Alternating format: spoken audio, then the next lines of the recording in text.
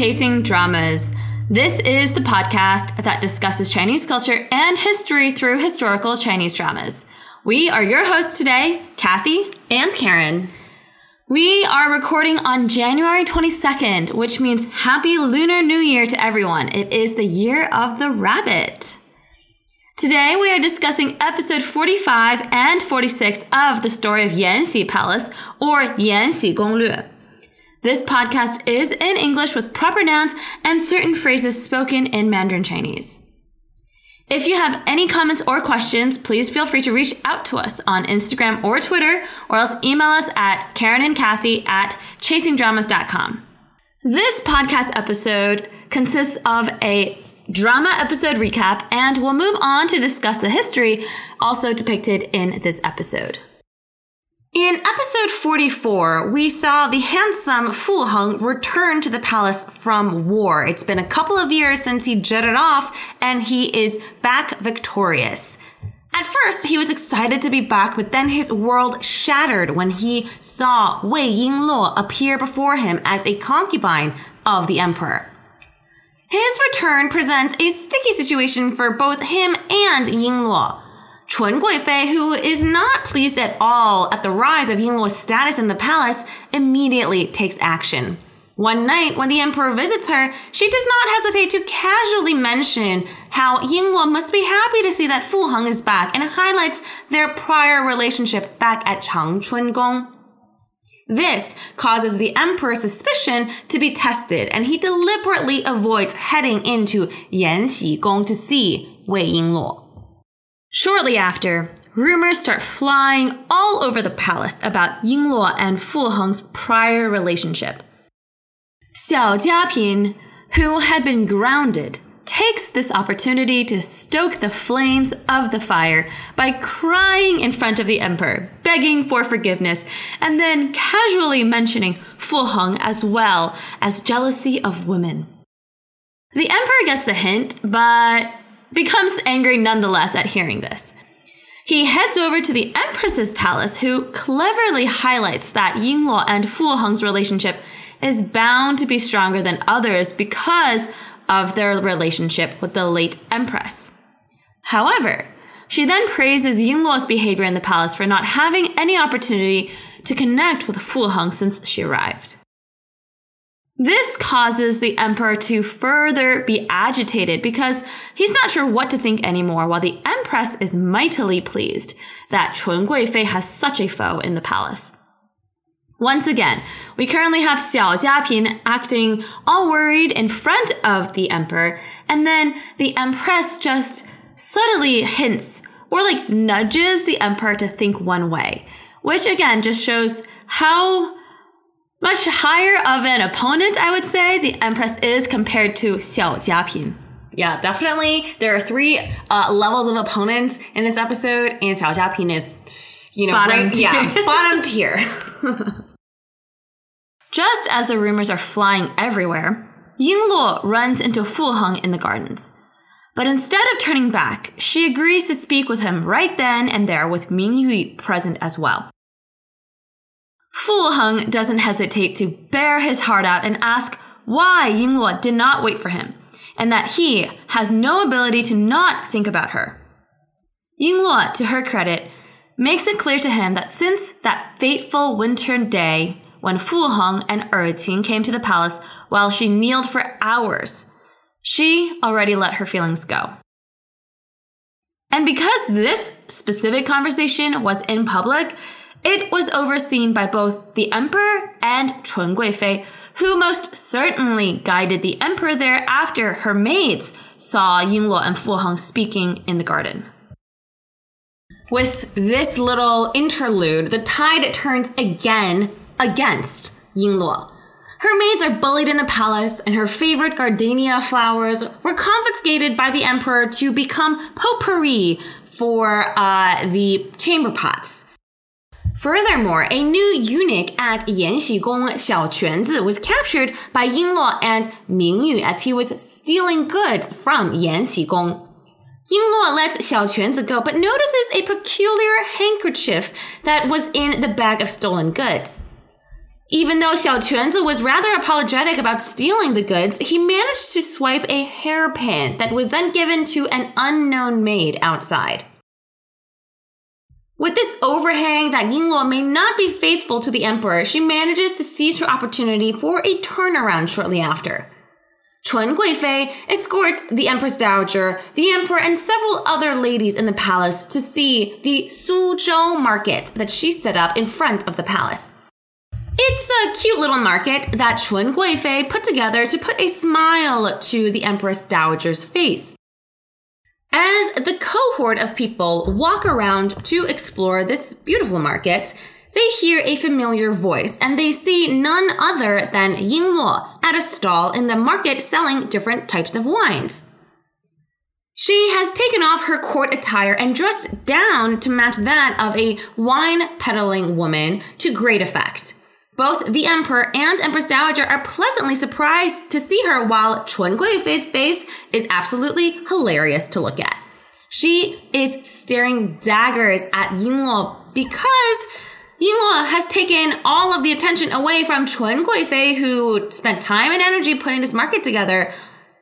Now, all of the attention is back on Yingluo. Not only is Yingluo selling Jiangnan wines, but she also learned a little bit of Suzhou dialect in order to sell her wares. It's a fun little scene for Yingluo, but I will say that I was reading a lot of online comments and people were like, I don't really know if she's actually speaking Jiangnan or Suzhou dialect, because for this, it's the voice dubbing person who had to learn a little bit of that. And many Suzhou people were like, I don't know what she's saying.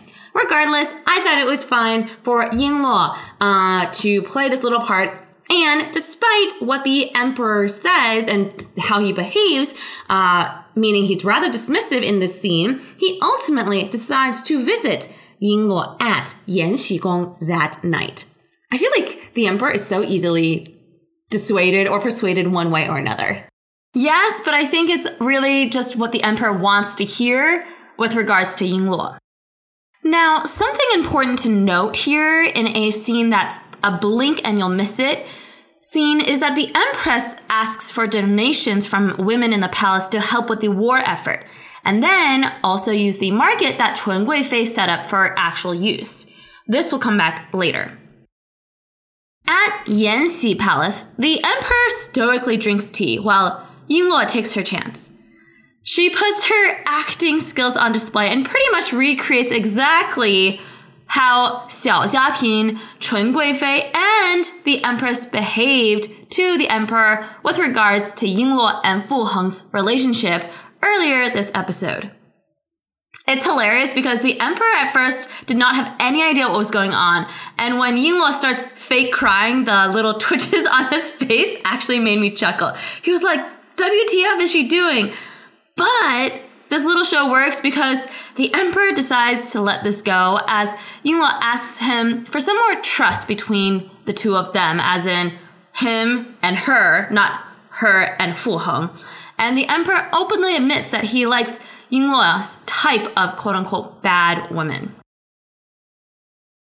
I'll be honest, when I watched Xiao Jiapin earlier in the episode and her fake crying, I was like, ugh, I got kind of I don't know, felt like a little bit jittery of this is kind of creepy, or just didn't feel right. And then that just kind of solidified my take on it later when Yingluo was acting this way to say yeah, emperor, why did you totally just fall for this?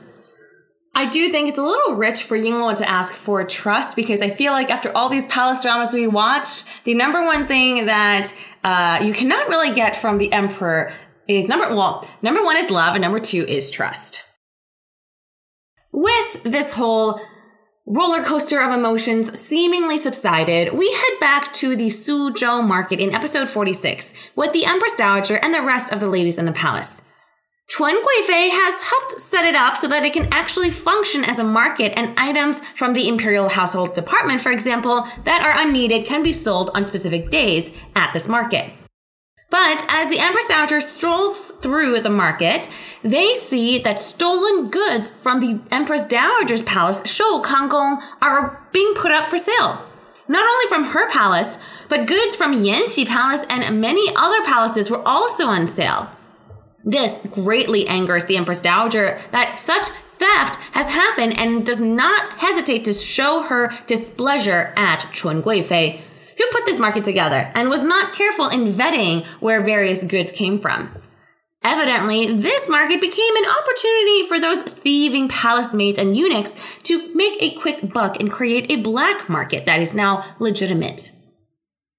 Chun Guifei suffered a heavy blow that day, and she knows full well that this was orchestrated by Yingluo, just by looking at Yingluo's gloating face after all of this happened. Indeed, we see that it was Yingluo who told Xiao Quanzi to move the pilfered goods from the palace to the market because Xiao Quanzi was involved in all of this black market action. And Yingluo was very pleased that she was able to humiliate Chun Guifei. This was more or less Yingluo's retaliation against the rumors that Chun Guifei spread about her and Fu Heng. Indeed, I feel like Chun Guifei has met her match. Speaking of, Fu Heng, this poor guy, is still being mopey about his non-existent relationship with Yingluo. Like, dude, it's been years, and plus, you were the one to give up Yingluo. I know I commented in the last episode that I was very happy to see you shed real tears for this lost love, but come on.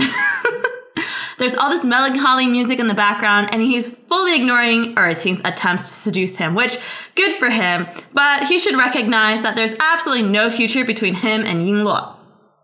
Not only that, I think this needs to be drilled into his head that he was the one that caused all of this to happen. Anyways, we now turn to the memorial for the late Empress to finally put the whole rumors to rest. I personally loved this scene. It was, palace backstabbing or intrigue at its best. Fu Heng arrives at Changchun Gong to pay his respects to his late sister. As he's heading out to meet the emperor, he is bumped head-on by a young eunuch who had a bowl of sacrificial meat with all this liquid in his hands. Now that his outfit is unclean, he has no choice but to listen to the nearby maid and this young eunuch to help him clean his outfit before seeing the emperor. As he gets dressed again and is about to leave Changchun Gong, he is actually called back by Yingluo, who is with Mingyu. Yingluo requests him to stay, and they have a rather heartfelt chat. She says that he ought to leave the capital as he doesn't fit in the palace, while he also acknowledges that it was his mistake for his decision in the past. But as they're having this little chat side by side in front of a painting of the late empress, Xiao Jiapin arrives with the emperor and states that the two of them are having a secret, amorous rendezvous. The emperor is furious at the sight, while Xiao Jiapin says all manner of nasty things implicating that the two are having an affair. It gets worse when one of Yingluo's hairpins falls from Fu Heng's person, evidently planted there by the small eunuch earlier when they cleaned Fu Heng's outfit. So what this tells me is that just because a eunuch is only 12 or 13 doesn't mean he's not a bad person. The emperor at this point is seething at the scene, though he actually doesn't have too many words to say. But that is when Yingluo starts chuckling. She laughs that Xiao Jiapin's acting is too poor and calls for the eunuch Xiao Quanzi to be dragged forth. In front of the emperor, Xiao Quanzi reveals to the audience that it was he who stole the hairpin by order of Xiao Jiapin's head maid in order to create the facade that Yingluo and Fu Heng were having an affair. This was all a plot by Yingluo, who recognized that because Xiao Quanzi tried to steal a basic handkerchief, he was most likely trying to create a fake relationship between her and Fu Heng. Otherwise, why would he steal something that has no monetary value? Plus, because Xiao Quanzi was involved in the black market activity at Chun Guifei's Suzhou market, Yingluo basically gave Xiao Quanzi no choice but to come forth in front of the emperor and come clean about his relationship or his actions against Yingluo for Xiao Jiapin. With this, Xiao Jiapin only cries and denies having any involvement, but the emperor has had enough. She is placed under house arrest in the palace and no longer allowed to leave before he storms off. Problem is, just as Xiao Jiaping states, she might no longer be in favor, but Yingluo's position in the palace is now even more precarious. After all, the emperor did just see Yingluo and Fu Heng together. No matter how innocent this encounter was, it will still have a lasting impact on the emperor. I will also want to take the time to say, Fu Heng, you just stood there, I don't know, like a flower or a tree, watching all this unfold, and you had nothing to say about yourself except for like, we didn't do anything. On the other hand, look at Yingluo. She was prepared for this meeting or any type of meeting. She was ready to say, you're like a level 1 opponent. Let me just squash you right here in this episode. So what that means, Yingluo's comments about how Fu Heng does not belong in Zijingcheng or the Forbidden Palace is really true. He would not survive in the palace with these types of tactics floating around everywhere. Right? Like with that small or that young eunuch, he was like, oh, it's okay. Fine. He's too kind-hearted. Yingluo, like, nope. And that's where we leave episode 46. We will find out how Yingluo again turns the tide in getting the emperor's favor again. Dude, being a consort or the concubine in the palace just seems so exhausting. I know. I mean, we have this drama, we have Empresses in the Palace, and countless others to learn from. All right, let's move on to history. We have quite a lot. So the first one is going to be a poem, or the poem, that was recited by none other than Xiao Jiaping when she tries to plant the seeds of suspicion in the emperor's mind. The poem's name is called 和令狐相公咏稚子花 by Liu Yuxi. The translation of the title can go as such: to speak of gardenia flowers with Mr. Ling Hu. The poem was written probably between the years of 836 and 837 by the Tang Dynasty poet Liu Yuxi. He lived from 772 to 842 and was a philosopher, scholar, court official, and, of course, poet. In the drama, we only have the first 4 lines, and I will say the full 8 here. 蜀国花已尽，月桃今已开，色宜琼树矣，相似郁金来。且赏同心处，那忧别叶催。佳人如你咏，何必待寒梅。 Here's my translation of the full poem. The petals on the flowers in the kingdom of Shu have already fallen, but the gardenias are still blooming. The bright colors are like those of the immortal trees. The fragrance is almost as though it comes from the far Jade Palace. While enjoying these flowers, we needn't worry if the branches grow jealous of these petals. If the beauty wants to be praised through song and poems, why wait for the winter plum blossoms to bloom?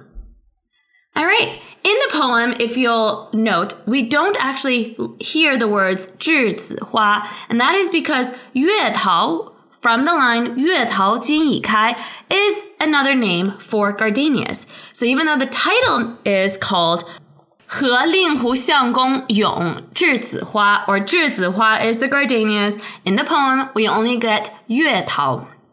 Now, 郁金 is what Xiao Jiaping recommends to the emperor to name Fu Heng's new manor. 郁金 represents the palace the heavenly emperor lives in. I personally really like the word 郁金. I think it's very eloquent. Next up, let's move on to talk about the Suzhou market that Chun Guifei so deftly put together and then was promptly overtaken by Yingluo, and then subsequently shown to be a place for black market activity. The Suzhou market in the drama took place in the palace. But did you catch the one phrase that the emperor says in the drama? 在万寿寺前盐玉河两岸专门为太后建一个苏州街. Which translates to, In front of the Longevity Temple, along the two banks of the Royal River, I will build a dedicated Suzhou Street for the Empress Dowager. Well, he did actually build it. In 1750, Emperor Qianlong began a project that would cost over 4 million taels of silver to build that was called the Qingyi Yuan, or Gardens of Clear Ripples, for his mother as a sign of filial piety and also for her 60th birthday. This became the precursor of what we know now as Yihe Yuan, or the Summer Palace, which is in the western part of Beijing. The Suzhou Street is situated between Houhu, or the Hou Lake. It's not really a lake, but a river. Along the two banks of the river, a small market that replicates the sound and feel of a Jiangnan water market that was to be enjoyed by the royal family was built. The first version of the Suzhou street market was indeed built for the Empress Dowager's birthday and, according to records, was quite rushed. In the subsequent years, the street market wasn't really a market to be used by locals, but kind of like a tourist attraction for the royal family. There were antique stores, jade stores, silk stores, pastry stores, jewelry stores, you name it. The workers were, of course, eunuchs and maids who pretended to be shop owners for the pleasure of the royal family. Somewhat similar to what we see in the drama.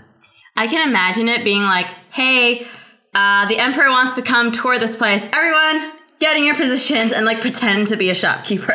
Get dressed. I mean, I would assume that these servants actually maybe had a blast because they get to cosplay, right? Cosplay, however you say it. Unfortunately, much of this street market was destroyed in 1860 during the Second Opium War. In 1986, there was an effort from the Chinese government to restore this Suzhou market. Today, a stretch of 300 yards of the Suzhou market was restored and rebuilt based on records from the 18th century, including 60 plus storefronts. I feel like we use the word stunning to describe several things in our drama recaps, be it wardrobe, jewelry, etc. The Summer Palace, however, Yihe Yuan, is truly stunning. It is a UNESCO World Heritage Site and successfully, or thankfully, survived most of the pillaging by the Western forces during the Opium Wars, and the grandeur that we see today can rival the most famous palaces elsewhere found in the world. The grounds are massive, so it's tough to visit every part of the park, and people usually do, I feel like, a quick sprint around the lake. I will be honest, I don't think I've ever paid attention to whether or not I've been to the Suzhou Market Street. Karen, have you? No, to your point, walking through Yihe Yuan, just touring everything is a day's hike. I remember going there a couple years ago, or, I've been a couple of times, and basically by the end of it, I felt like my feet were going to fall off because there's so many stairs. You're doing a lot of climbing and walking. And I was like, oh, why would Empress Dowager Cixi be able to like get around? And I'm like, oh yeah, she had 1 million servants that would carry her everywhere. Right. For me, I feel like I would just climb up the Longevity Mountain to see the main pagodas, and then that would be my day. I do feel like in the recent episodes, we've been just calling for all of you to visit China, to visit these landmarks. This Summer Palace is a must-see. If you can only visit one, visit this one, Yihe Yuan, rather than Yuanming Yuan or the old Summer Palace. Yihe Yuan is still very much a tourist attraction, even for the local Beijing population. All right, I'm gonna next move on to a couple of things we saw in the Suzhou market, which namely is wine. There are, by my count, 6 types of wine that Wei Yingluo names, which include Sangluo, Xinfeng, Juhua, Nuerhong, Zhuyeqing, and Dukang. All of these different types of wines can be found in China, and they're typically rice-based or sorghum-based. But, for example, Juhua or chrysanthemum is a chrysanthemum wine which uses a mix of chrysanthemum flowers or glutinous rice and qu to make the wine. Now, of the 6, I've only had a couple of the wines mentioned here, including Nuerhong and Zhuyeqing. Zhuyeqing is also made of bamboo. I personally prefer the lighter wines such as 桂花酒 or osmanthus wine and 女儿红. The more famous Chinese wines or liquors such as 白酒 are way too intense for me, and I do reserve it only for special gatherings with family or holidays. Now, if you need any good recommendations on Chinese wines or liquors, please let us know. We've actually seen some good varieties in the US, so maybe if you stumble upon a store that sells Chinese alcohol, try some out. Some of them are very, very strong though, or potent. So if you want to try some out, reach out to us. We can steer you in the right direction. Now, I talked about this a little bit briefly earlier in the drama episode recap section, but in the drama, Yingluo speaks a dialect when she's selling the wine. It's supposed to be Suzhou Hua, or Suzhou dialect. Suzhou Hua is a variety of Wu Chinese dialect and spoken by the local population from the city of Suzhou and its surrounding areas. Suzhou Hua is one of the oldest dialects in China, dating back more than 3,000 years. And thankfully, due to written records, we today can study the linguistic transformations of the language until present day. Unfortunately, we are not well-versed enough in southeastern dialects in China because the dialects found in China range vastly, and this is a prime example. The Suzhou dialect is quite different from Mandarin Chinese. For example, there are only 4 tones in Mandarin, but in Sichuanese, there's actually 7. What's interesting is that Suzhou dialect is different from Shanghainese dialect, which is very close by. And other cities in Zhejiang province. I went down the rabbit hole of finding videos of people reading poems in the Suzhou dialect and the Shanghai dialect, and I kid you not, if it weren't for subtitles, I would not understand a single thing these folks said. Like I mentioned earlier, I read a couple of comments of people listening to the voice actors' attempts at speaking Suzhou Hua, and the joke is that Yingluo is trying. She doesn't know exactly how to speak Suzhou Hua, so it's okay that her Sichuanese is not perfect, but let's just say viewers from Suzhou were not fully impressed with the Sichuanese being spoken. I don't know if there are any listeners out there who speak Suzhou Hua, so let us know if you think that Yingluo's voice actress or dub was up to par. This, once again, is why for a lot of actors that come from different backgrounds, especially, for example, Charmaine, who grew up in Hong Kong and primarily speaks Cantonese, her voice is dubbed because her Mandarin is not up to, for example, like proper Mandarin standards. If you and I talk, I can understand Charmaine's Mandarin perfectly fine, but not for like standards of TV shows. Correct. And lastly, in episode 46, we see the downfall of the annoying level 1 opponent, Xiao Jiapin. But what's the story with her historical counterpart? Well, apparently nothing like the drama. We will call her Lady Jin because that is her last name. Lady Jin was born in 1713 to the Jin family, who were also of Baoyi status. There's conflicting documents, but it's most likely that she was actually of Chosun or Korean descent and a member of the Zheng Huangqi or Standard Yellow Banner Baoyi caste. She married Emperor Qianlong when she was pretty young, and then, when he ascended the throne in 1735, was given the title of Noble Lady Jin, so Jin Guiren. She was then promoted to imperial concubine Jia or Jiapin in 1737. It was then that she gave birth to the 4th Prince Yongcheng in 1739. Contrary to what we have in the story, she did not die and have her family send her younger sister in the palace to replace her, but instead she went on to have more children with the emperor. So let me give you a rough timeline of the main events in her life. In 1741, she was promoted to consort, so Jiafei. She then gave birth to the 8th Prince, Yongxuan, in 1746. Then in 1748, she was promoted to noble consort and gave birth to the 9th Prince, who wasn't given a name because he died young. In 1752, she gave birth to the 11th prince, Yongqing, who went on to become one of the 4 great calligraphers of the Qianlong era. So just in this, previous timeline, I listed 4 sons that she had. That is astonishing. Unfortunately, we don't really see any of these sons mentioned in the drama. We just know of the 4th prince Yongchang, who was taken under the wing of the current empress. Now this Jia Guifei at this point dies in 1755 due to illness at the age of 43. A few days later, she was given the posthumous title of Imperial Noble Consort, Shujia Huang Guifei.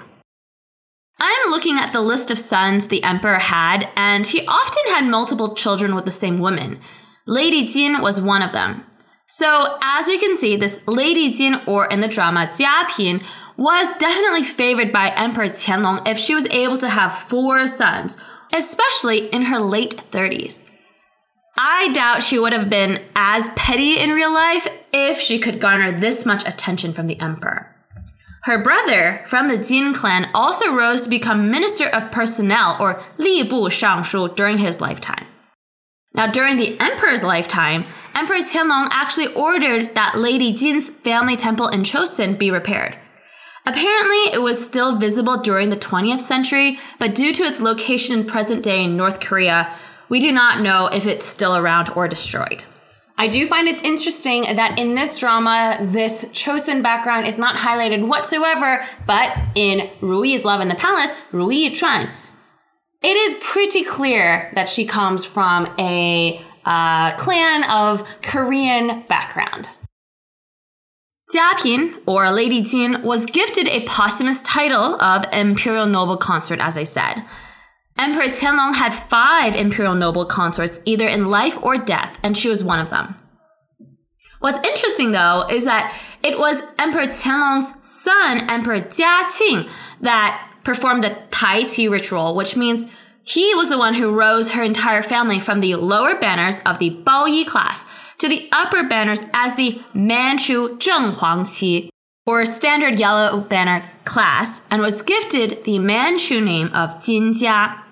So now, in historical records, we refer to her as Jinjia Shi, but that was not the case when she was alive. So this is a complete turnaround, I guess, compared to what we see in the drama, but as you said, Karen, this is not the case in Ru Yi Chuan. And that is it for today's podcast episode. Thank you so much for listening. Remember to vote on our website for whatever drama you want us to discuss next. And also, we have quite a few upcoming drama reviews that we are going to complete since we've been chasing quite a few of them for the month of January. As a friendly reminder, if you are looking for sites to watch Chinese dramas and you are in the US, please head on over to check out our sponsor, Jubao TV. That is Jubao TV. It is a free service that has a selection of Chinese dramas and movies to watch with English subtitles. They have also just launched on Plex, which you can access online or on TV. Thanks again so much for listening. We will catch you all in the next podcast episode.